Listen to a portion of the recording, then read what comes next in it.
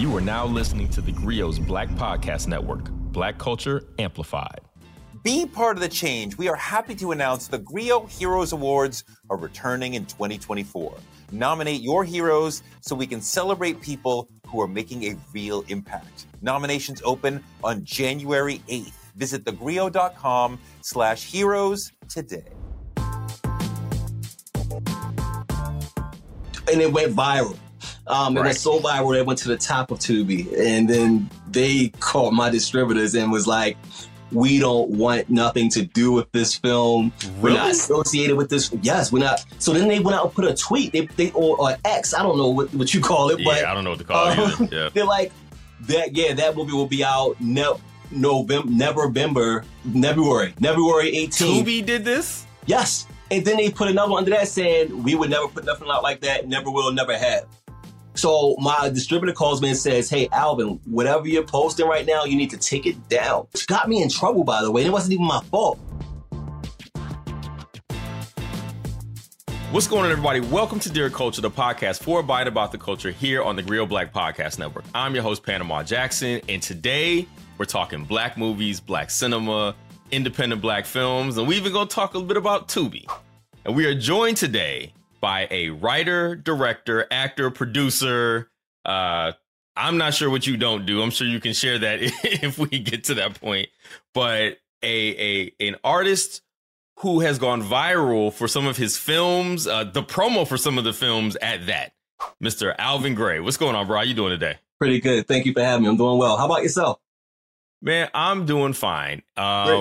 It's a beautiful day here in the nation's capital where I am, and you're in Baltimore, correct? Yep. You are a person who I came across because I watch a lot of black movies. Like, I'm that person who watches black movies without a budget and black movies with the big budgets, right? Like, I'll see The Color Purple, and then I'll watch a movie where they shooting people with air guns, and I get just as much entertainment out of both because I'm literally the person rooting for everybody black.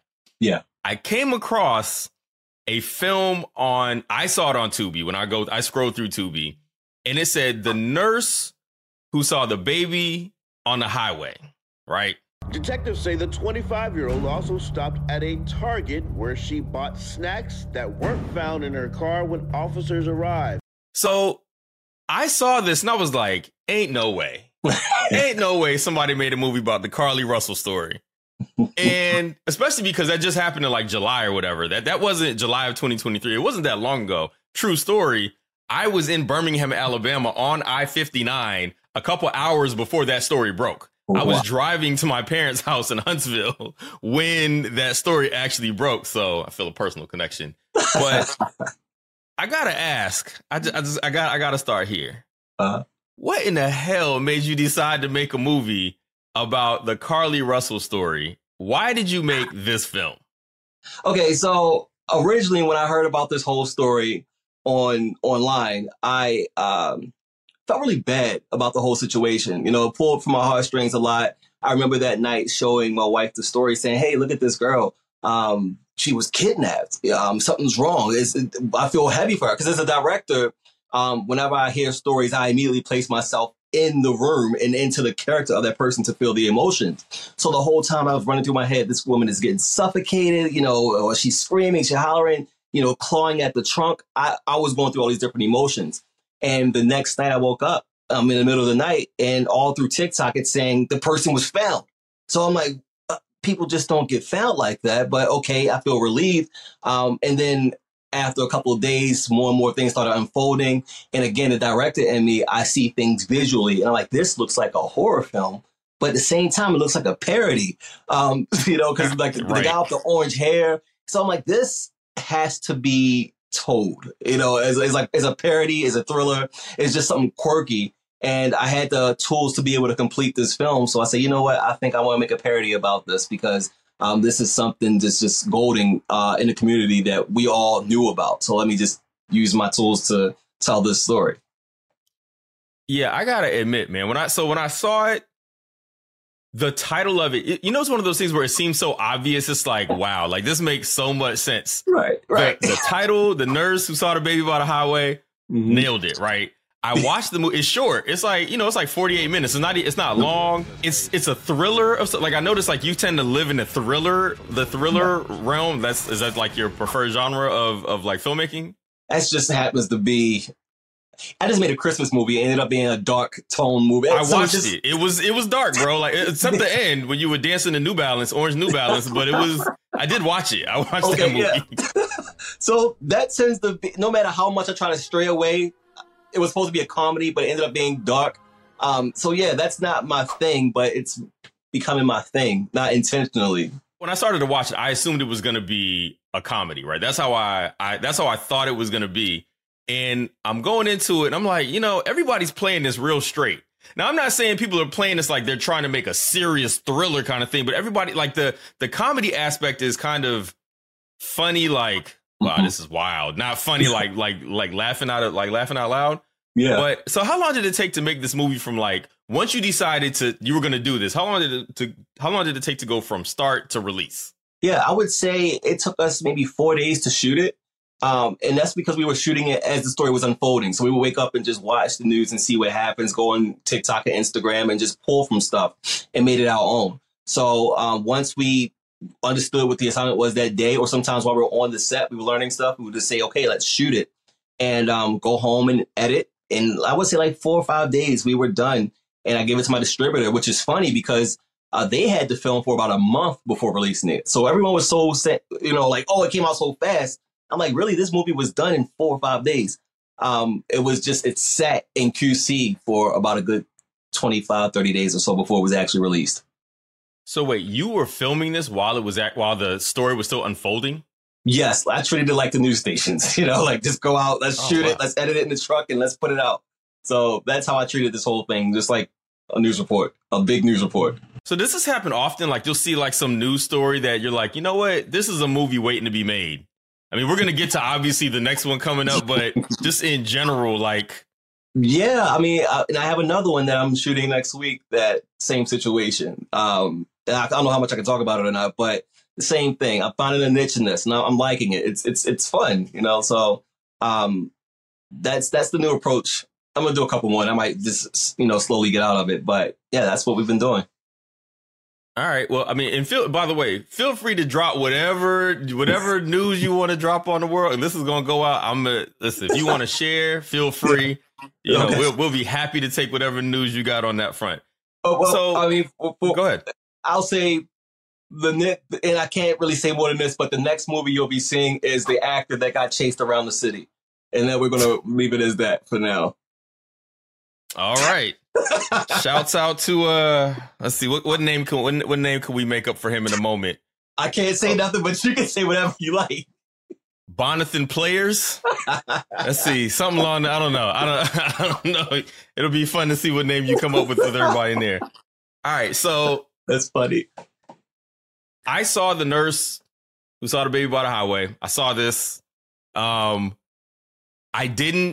watched the movie. I kept it moving, right? I'm just keep it moving. I was like, oh, interesting. Whoever made this is interesting to do that. Then I'm on the internet. I'm on Instagram.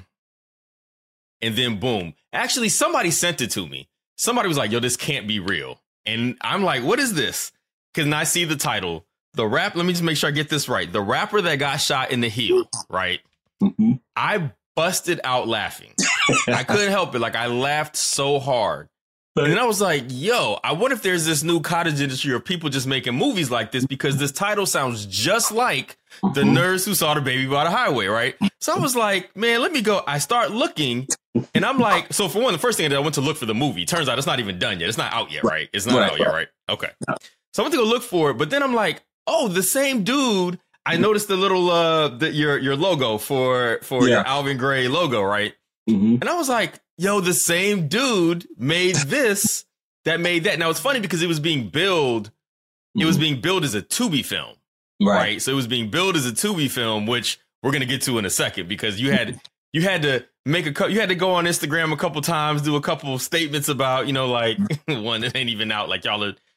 I appreciate that. Right. So I see this and I'm like, I watched the trailer and I'm like, this is insane. Like, one, I can't wait to see this one. Right. But I couldn't tell. I was like, is this? So I know I watched the first one. I'm like, okay, it's a little bit of a thriller. But so many people have had fun with the Meg Thee Stallion situation, which is what this is based on, loosely based on, obviously, in the Tory Lanez one. But then I watched you do like a video where you're talking about how it's not meant to be a joke. Like, you know, you're hoping that people take something away from this. So 2 questions. One, who comes up with the titles? Oh, that's myself. Yeah. No, the reason why I title these things like that is because I don't know if I can say who it is, but I can say what it is. You know, so when I say things like the verse that got saw on the side of the highway, we know who that is. The rapper who got shot in the hill, we know what that is. The actor who got chased around the city, we know what this is. But it's not like I'm McDowell's and not McDonald's. You know, I'm playing it sick. That is funny. I never even thought about the McDowell's reference. Like, They got the golden arches. Mine is the golden arcs. They have the sesame seed bun. Right. We have no seeds. No seeds, right. There's no seeds, right. Okay. All right. So how long had you been marinating on making that particular movie? Which, let me point out, she got shot in the foot. Your version got shot in the heel, right? So we're making sure. But like, how long did it take you to decide I got to make this movie? Like, I think once I saw the energy that came behind the nurse, I was thinking, and what is the next most told story in our culture at the time? And it was that story. So I took that and was like, hey, let's just do it.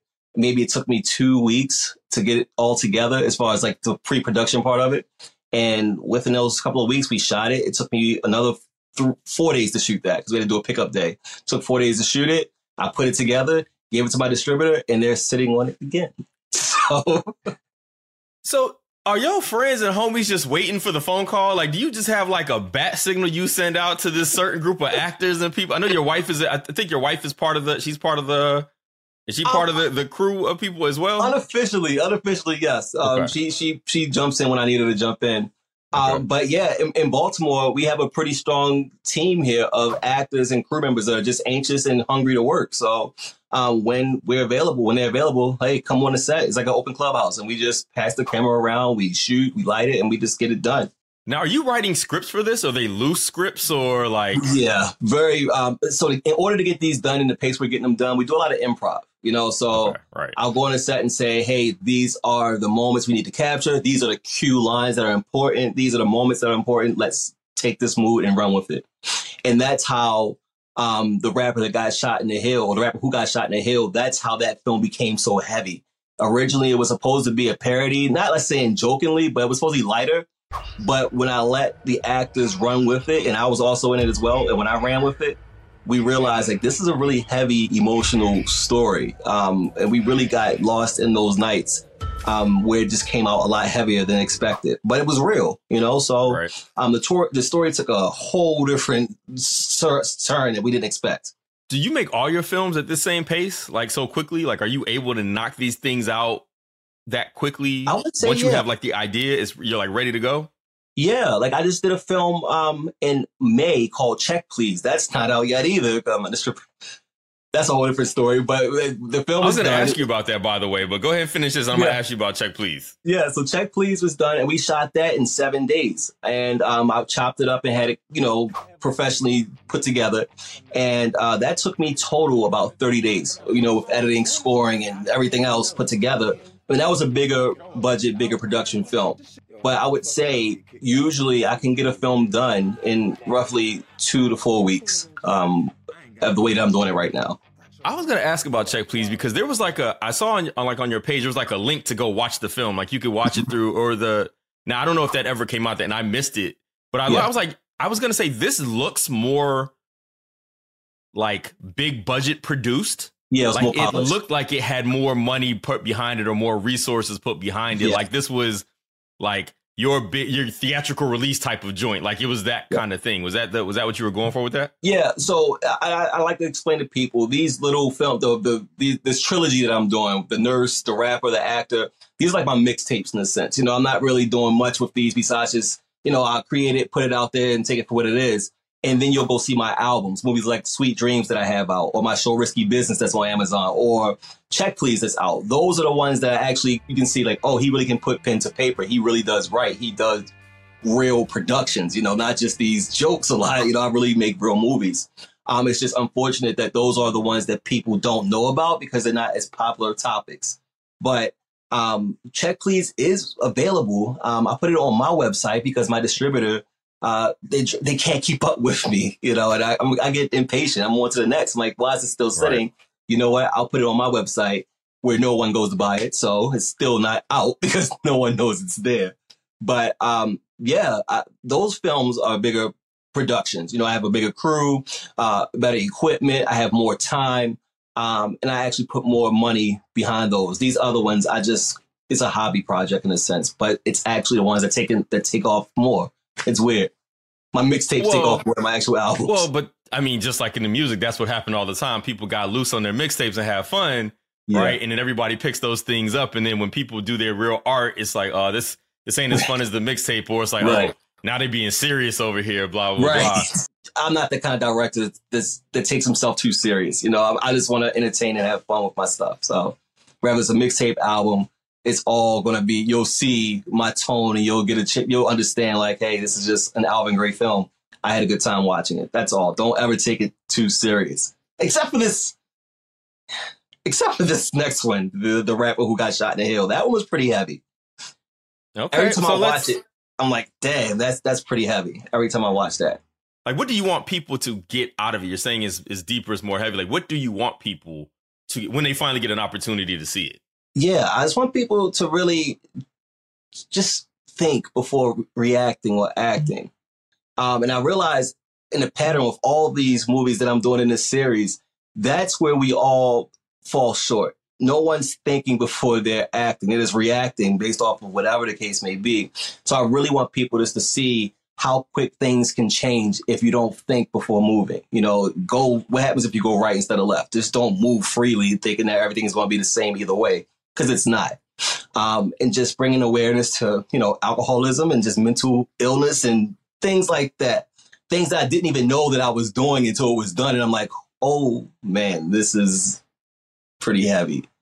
And again, that wasn't intentional, but that's what it became. And I'm okay with that, because I was still true to the art. I still feel like I didn't lose my touch, but you probably see a more sentimental, heavier side to me on this next one. All right. I gotta say, the trailer looks great. Like, you nailed it. Like, from what I saw on the trailer, like. Let's go. Turn around. Hands behind your head.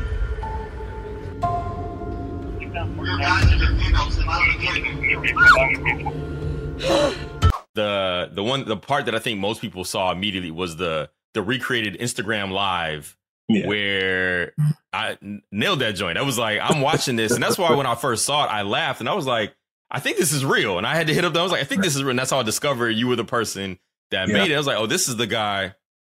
Yeah. So, and that's why I think people think that it's funny because it's so close. It's like, we didn't say let's use red hair. Let's use blue hair. Let's use the hoodie. Like, I kept it so close to where people are like, this is so serious that it gotta be a joke. And it's like, no, this is real.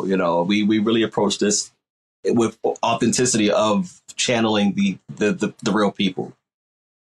All right. Well, we're going to take a real quick break here on Dear Culture. And we come back, we have more with Alvin Gray. We're going to talk more films and Tubi and the culture of Tubi. So stay tuned here on Dear Culture. The 80s gave us unforgettable songs from Bob Marley, De La Soul, and Public Enemy. I'm a black man, and I can never be a veteran. Being Black the 80s is a podcast docuseries hosted by me, Torre, looking at the most important issues of the 80s through the songs of the decade. Can I have another hit? The dope man said, I don't give a decade when crack kingpins controlled the streets, but lost their humanity. You couldn't be like no soft, smiling, happy-go-lucky drug dealer. You had to suppress that. It was a time when disco was part of gay liberation. It provided the information to counter narratives that were given to gay people by the straight world. This is the funkiest history class you'll ever take. Join me, Torre, for Being Black the 80s on the Griot Black Podcast Network or wherever you listen to podcasts. All right, we're back here in Dear Culture talking indie filmmaking, black movies with writer, producer, director Alvin Gray, who made the viral sensations, The Nurse Who Saw the Baby by the Highway, and the upcoming The Rapper Who Got Shot in the Heel that exploded all over social media. The poster got shared everywhere. The trailer I've seen. How does that feel to go viral for things that you're creating, especially when you're saying these are like the mixtapes? Like, how does it feel to go viral for that stuff? It's a weird feeling, you know, because I don't know. It's a really weird feeling because I never thought that these type of projects would be the projects that actually be the ones that I get notoriety for. But, you know, I'm taking what comes and just riding the wave, I guess, in a sense. So it's cool, though, I guess. Still, my money is the same, so it's not, I'm not like Scrooge McDuckin and coins and everything. So, no. So I think it's interesting that you're surprised that these are the ones, because I think they like check the social media boxes, right? For like black culture, especially like this stuff is prime for Black Twitter or Black X, whatever we call it now, right? Where it's like a story we all were invested in and couldn't get away from. Somebody made a movie about it quickly. And now we have this entire culture around Tubi that we kind of like, we joke the idea of Tubi. Like, I wonder how many people actually know that Tubi is just like a regular movie platform. Like every major movie is on Tubi, right? It's just all the same movies on Amazon and Netflix are on Tubi. But there's also the movies that show up on Tubi that you aren't going to get other places. And I remember having a conversation with a woman who I watched a movie on Tubi of hers, and then we ended up getting into it on Twitter or Instagram because I had some not so nice things to say. But then she became the homie because I had her on my podcast to talk about it, so she could get her bars off, and I could. And now, you know, I check out all her films and everything. But like, Tubi has become this space where we think that all movies that aren't quote unquote serious are Tubi movies, right? Like, and I hate that perception because it almost makes it seem like these are the not worth really watching movies. You just go check out the nonsense that's out there. Like, Tubi is a platform for nonsense. Right. Yeah. But then when people start tagging your movies as Tubi, because that did happen, like people kept talking about The Rapper Who Got Shot in the Heel as a Tubi film. And it's not even out yet. What is your thoughts on the Tubi-verse as it exists at this point, and being a filmmaker and an indie filmmaker and a black filmmaker? So people just kind of assume that basically that Tubi is the space for that. It's so weird because people really think that Tubi are producing all these movies. I follow a couple of Facebook page groups with Tubi, and they're like, oh, these are Tubi actors. This is another Tubi movie. And I'm like, what in the world is a Tubi actor on a Tubi movie? This is no different than saying, hey, that's an Amazon actor on an Amazon movie. Like, it's just a streaming platform that people don't understand, which got me in trouble, by the way. And it wasn't even my fault. So everyone started tagging Tubi on this poster saying, Tubi, y'all know y'all did wrong for this. So Tubi ain't S for this. And it went viral.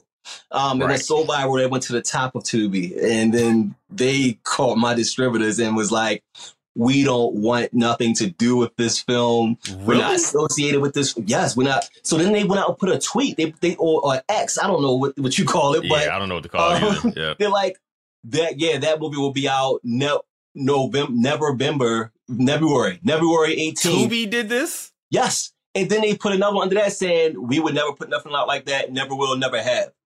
So my distributor calls me and says, hey, Alvin, whatever you're posting right now, you need to take it down in order to save your relationship with Tubi and save your relationship with us. This is what they said to me. So I don't know if I can talk about this, but whatever. I don't care about much. But so they tell me I need to take the stuff down.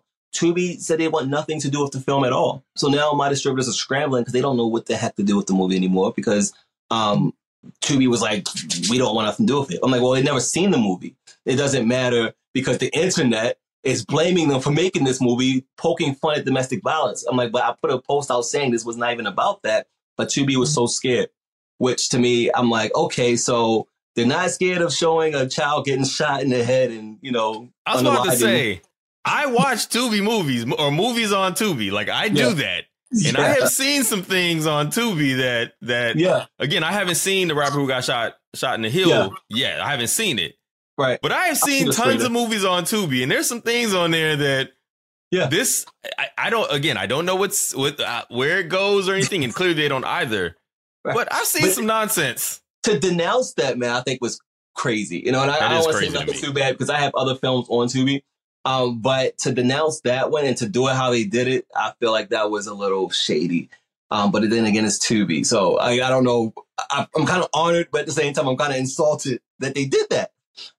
So that's what that happened with that. Everyone kept saying it's a Tubi movie. They got bullied and they're like, we don't want no smoke. So they said we're going to pull it.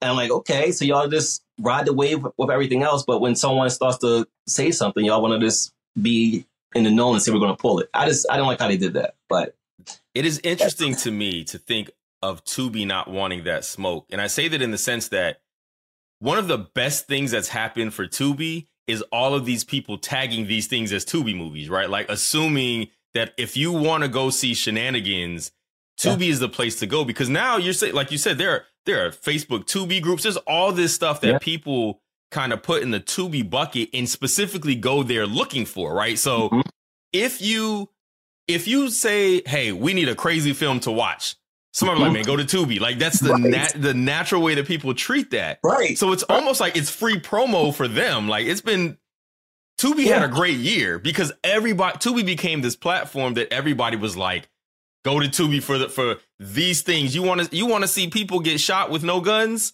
Go to Tubi. You want to see all that. So that's interesting that they would not like some of the promo because but maybe it's because people are claiming the domestic violence thing. Like people still haven't seen the movie and there's still all these ongoing arguments in the community about Meg versus Tory. And, we kind of seen the darker side of, for some men, how we view this thing too. Like there's a lot of people who are very much like, she had that coming. Whatever happened to her, she had that coming. Tory Lane has a lot of supporters, so maybe it's part of that. I guess I'm gonna shoot them a little bail, and maybe there's a little part of that. It just seems crazy to me, so I'm with you on that. It's kind of surprising. They were really just scared. The whole cancel culture thing is going on, and I think that because that movie got shared in one day over 8 million times. That not even the movie, the poster. And they were probably tagged out of 8 million times, probably tagged 4 million of the times.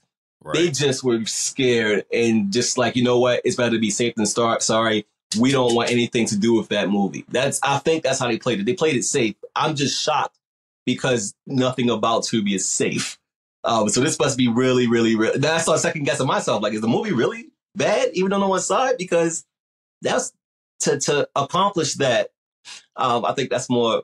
To me, I'm more impressed by that part than anything else in shots because I'm like, wow, the movie is it's probably one of my better films, actually.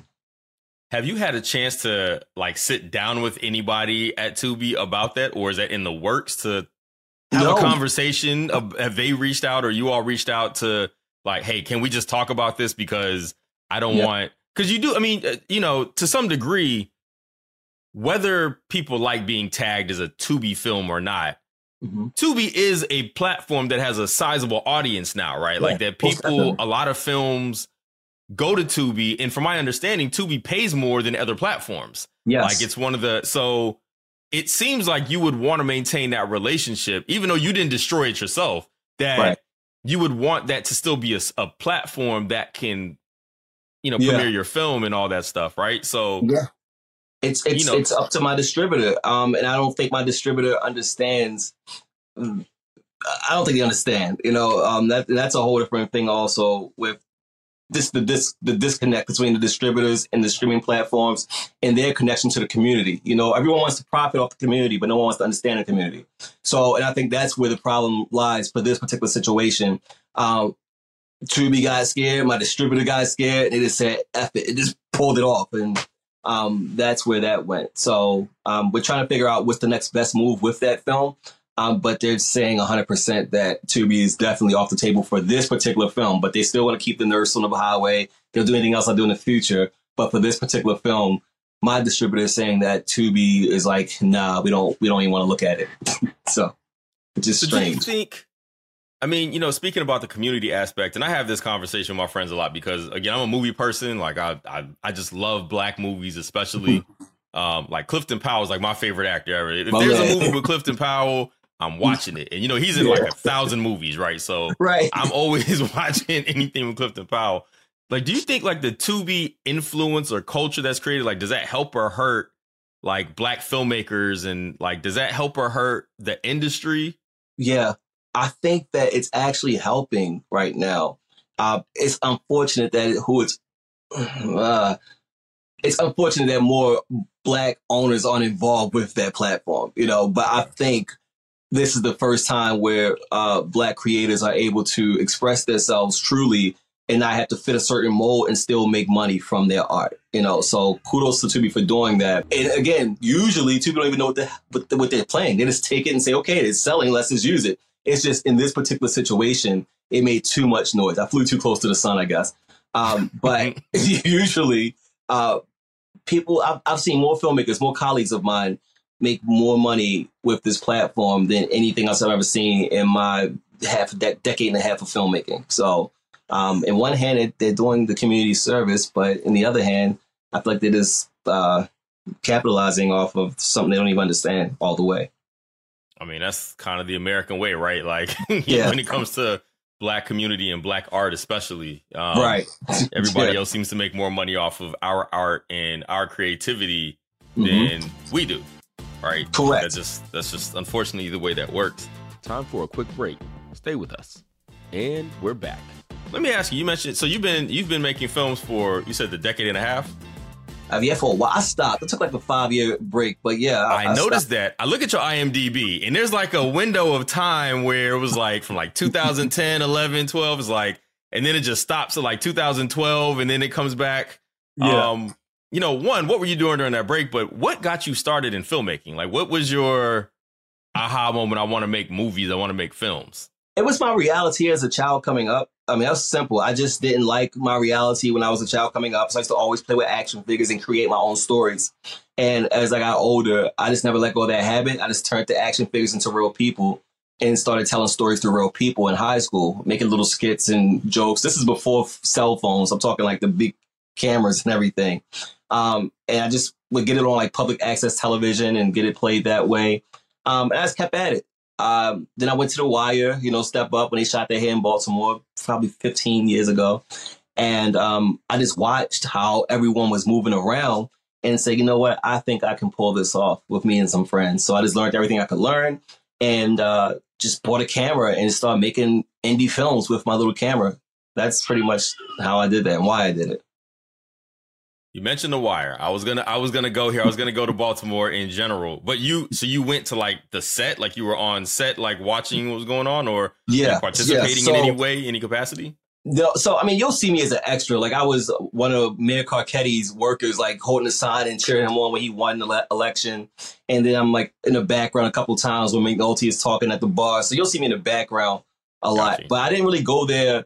Well, originally I did go there for the acting, but then I said, why am I fighting to be in the background, the front of the background? Because everyone wanted to be the one that was walking by. I'm like, why are we fighting for this? I want a real role. So let me just see how they do it and just make my own stuff. That's pretty much how that became what it became. So you will start to see me on set more, but I wasn't there really to act anymore. I was there to learn so I can see how to be the front man. I didn't want to be an extra anymore, which is nothing wrong with being an extra. That's just not where I wanted to be at that time of my career, if I even had a career at that time. So what was the break? Why the break? Life came, technology started changing. Everyone started shooting on the DSLRs, the little cameras and everything. It became oversaturated. I noticed a change in people, so people changed a lot from 2004 to even now. Hear me out. So just the entitlement that people started to have, the easy access and the lack of appreciation of art and what went into it because technology made things easier. So with that, I say, you know what? I don't want to be associated with this type of environment and the change and the people and stuff. So I just backed away and decided to do some other stuff. And it wasn't until I got married when my wife saw some of my old films and she was like, I had no idea you even shot movies. Why did you stop? And, I just told her the same thing in a sense. And she said, you need to really look back into it. So I wound up taking my old movies from 10 years ago and reshooting them again, recycling and redoing them. And from there, it got more notoriety because social media had changed. And I just took that wave and I took my old knowledge with this new technology and made what I have today. That's how I'm able to create at the pace that I have, because the hustle from 15 years ago is still there with this new technology. How do you feel about the state of like black film and black filmmaking now? I mean, it seems like there's more black movies than ever, right? Yeah. So whenever I love when people always say this thing like we don't have enough movies. I'm like, y'all just ain't looking, because there are a billion black movies out there. Like I don't ever have to watch a movie with a white person again if I don't want to. Like I genuinely feel that way. Now that's going to vary in quality from some odd to great, but that's how movies are in general, right? Like we all assume that quote unquote mainstream movies are all like big budget, and they're not, right? Movies, if you can make a movie, you can do it with $10, and some people do it with, $100 million, right? It's just where you go find them. Yeah. But I see, like I'm one of them people that I don't even mind the Tyler Perry end of things. Like I watch all those movies because it's black storytelling now. Some of those movies could use some work, but lots of movies can use some work, right? So where are you as a person who's in this industry, as a filmmaker who's actively working and creating? Like, where do you stand? How do you feel about the industry and where it's at right now? I think that, and I say, and I don't mean no offense when I say this, but I remember when DC Comics, they did what's that show with the Titans? Yeah, and this is when I first started noticing a change. They turned the girl's star, the witch girl. It was a white girl in the comics, but they made her into a dark-skinned girl in the actual show. And I was a little confused by that, but I went with it and I watched it and I said, you know what? Wow, she really brought a lot more element to the character. Just the way that she carried herself. I could not see anyone of any other race to do that role that way. And that's when I first noticed it. And then I started noticing just the whole culture shift of a lot of black actors taking over certain roles in all these different movies. And as I watch these movies, I'm thinking to myself, wow, we as a people bring a lot more spice to the camera that grabs your attention than I've ever seen before on any other movie. Like to the point where I'm like, I don't even know if how do I want to say this? I don't know if I want to go back to the way things used to be as far as entertainment on a cinematic platform. And I'm trying to say things carefully because I don't want to say the wrong thing. But I do find that people in our culture actually bring a lot more spice to these characters that you just can't do with other cultures. And I don't say that in a mean way. I don't say it in a way to try to be like conniving or anything. I'm just speaking truth as a storyteller. I'm happy to see the growth and the opportunity that we have gotten and we're getting and we're creating and we're pushing through to show people what we really have. And I don't see us going back. And if we do go back, I think it will be a hard slope downwards for the cinematic community because we're taking over and we're doing it really well as far as the performances that we're giving on screen, So, and even as a director, these storytellers are out there, the stories we're able to tell. I think that we're onto something and that it will be I don't foresee us going backwards. We had our foot in the door and we were able to excel and push all the way through at this point. So I have nothing bad to say about it. I was like, I don't know about this. We're going to turn Kevin McAllister black. I don't know. But now I'm like, okay, I can actually see, not saying that really happened, but I can see my 5-year-old son being more of a terrorizer than the kid on the other side of the park. Well, you don't know what I'm talking about, but from the mansions. You know what I mean? First off, my best friend lives in West Baltimore, Lake Ashburton. I know. I've been looking for a little Park Hill strut in your movies. I've been looking for it. I'm very familiar with Baltimore. I'm one of the people in DC that actually really loves Baltimore as a city. Nice. So, I appreciate that, man. I love Baltimore. I think that he would bring a lot more terror to some criminals trying to break in his house than Kevin from a mansion. So I find that we are able to tell stories a little bit more exciting. And again, I don't mean that in any other way besides just the truth. But yeah, that's how I feel about that. All right. Well, we're going to take one more break here on Dear Culture. We're here with Alvin Gray talking black films, his films. And when we come back, we're going to do my favorite segments, which are Black Fashions and Black Recommendations here on Dear Culture. All right, we're back here on Dear Culture with Alvin Gray talking black films, talking Tubi, just talking about being an independent filmmaker. And we're here with the last segments of Dear Culture, which are my favorite, where we talk about black fashions and black recommendations. So black fashions are a confession about your blackness. Something people will be surprised to know about you because you're black.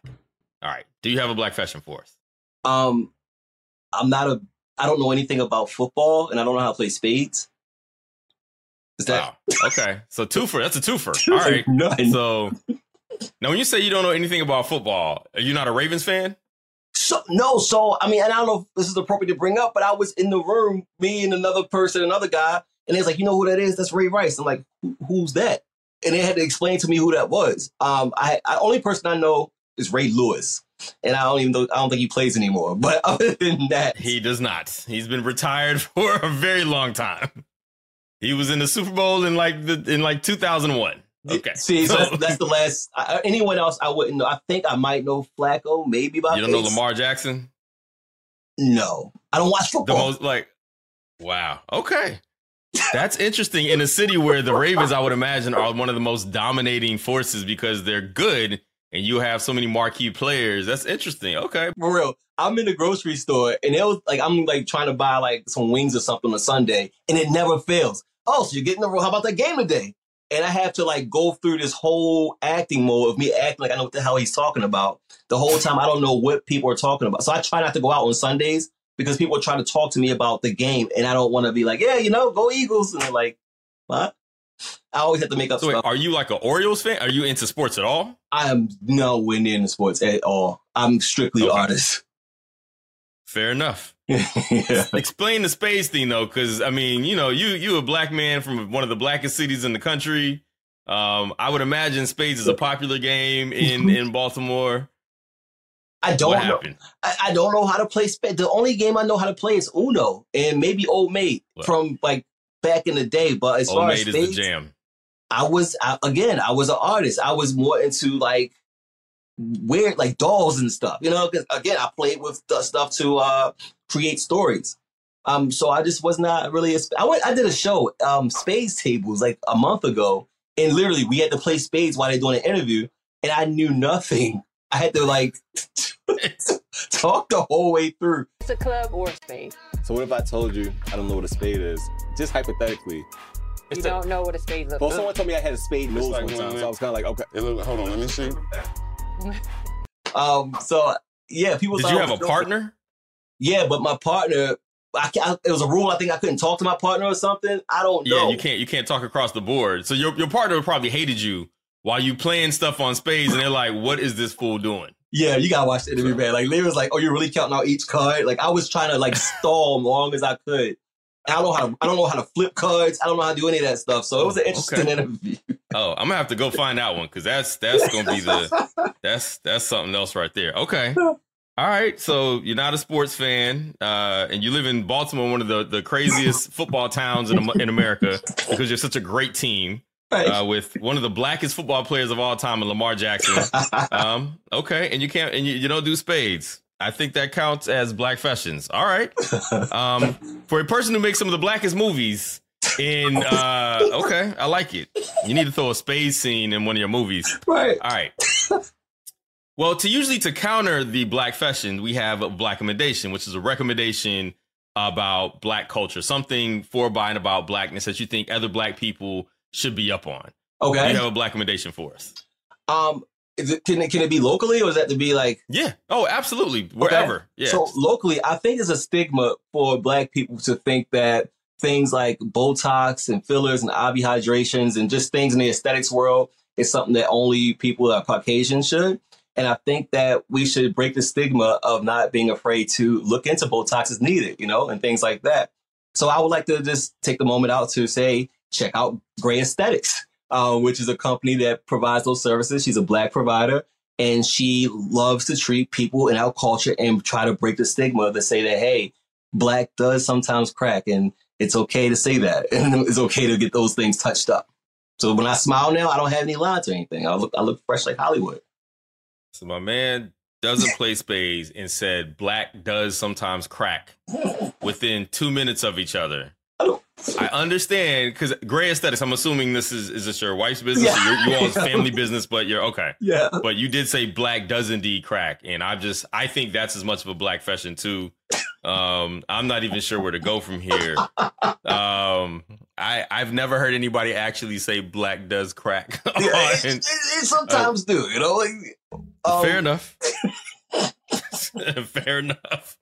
That's funny, actually. But it's funny because that's like the perfect promo for a company on aesthetics, right? Like an esthetician, right? It's like, right. Listen, sometimes black crack, and we got to get it back together. We got to, put that. I can just respect and appreciate that. So wait, what's the name of the company again? Gray Aesthetics. Okay, in Baltimore. In Baltimore, yep, in Baltimore. Okay. And we do it all: lip fillers, Botox, cheek fillers, under eye stuff. We frown a lot because of whatever the sun, because we're angry. Let's get them frowns upside down. Let's look fresh and new. All right. Listen, and I'm with you. I'm with you. I get it. 100%. I just think it's funny saying like black don't crack. This is the one time it works in context of making it works in context. All right. So listen, where can people find out what you've got going on? You have a production company. Is it 9/10 or is it 9? 9/10. It's the day that me and my wife met. Was that September 10th? So okay, 9/10 Productions. Okay. All right. So where can people keep up with what you got going on? The production company, the new films, like where can people keep up with what you've got going on if they're interested? And you said that the distributors are sitting on a couple films of yours. Do we have any idea when the world might actually see the rapper who got shot in the heel? I would say go to my website, which is 910productionfilms.com. And if they don't do something soon, I'm going to wind up just dropping it on my website regardless. I'm thinking probably like the top of the month of February. But even if not there, you can go to my website and you'll be able to find all of my projects, including my clothing line and everything else on that site. And if you're not a website person like myself, I'm not really a website person, even though I have one.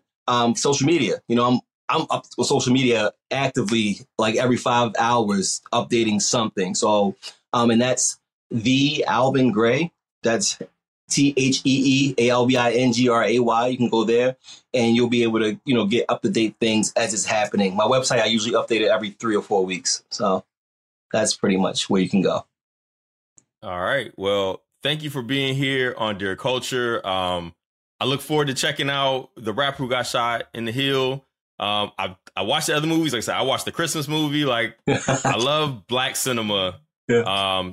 I love cinema that centers blackness. Like I love anything that does black storytelling, even if it's bad, I get a kick out of it. Right. Like I like entertainment. I watch movies for entertainment value. So when I can be entertained, I'm always happy by that. So I will be checking out whatever you got going on. I'll be looking for those movies.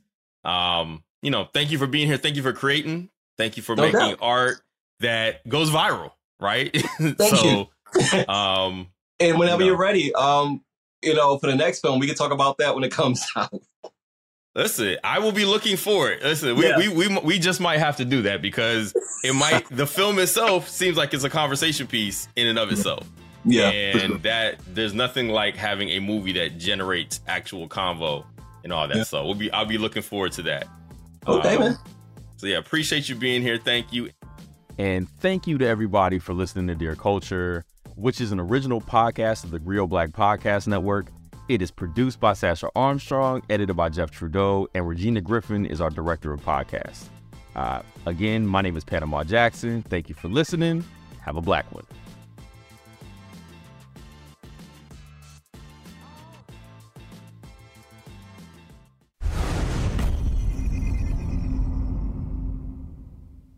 We started this podcast to talk about not just what Black writers write about, but how. Well, personally, it's on my bucket list to have one of my books banned.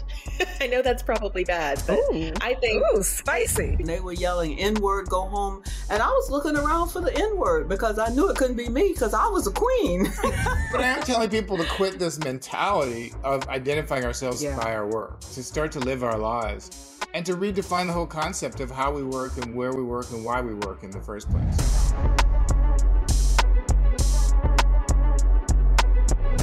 My biggest strength throughout my career has been having incredible mentors, and specifically Black women. I've been writing poetry since I was like 8. I've been reading Langston Hughes and James Baldwin and Maya Angelou and so forth and so on since I was like a little kid. Like the banjo was blackity black, right? For many years. Everybody knew. Because sometimes I'm just doing some Sam that because I just want to do it. An honor to be here. Thank you for doing the work that you're doing. Keep shining bright. And like you said, we gonna keep writing black. As always, you can find us on the Griot app or wherever you find your podcasts.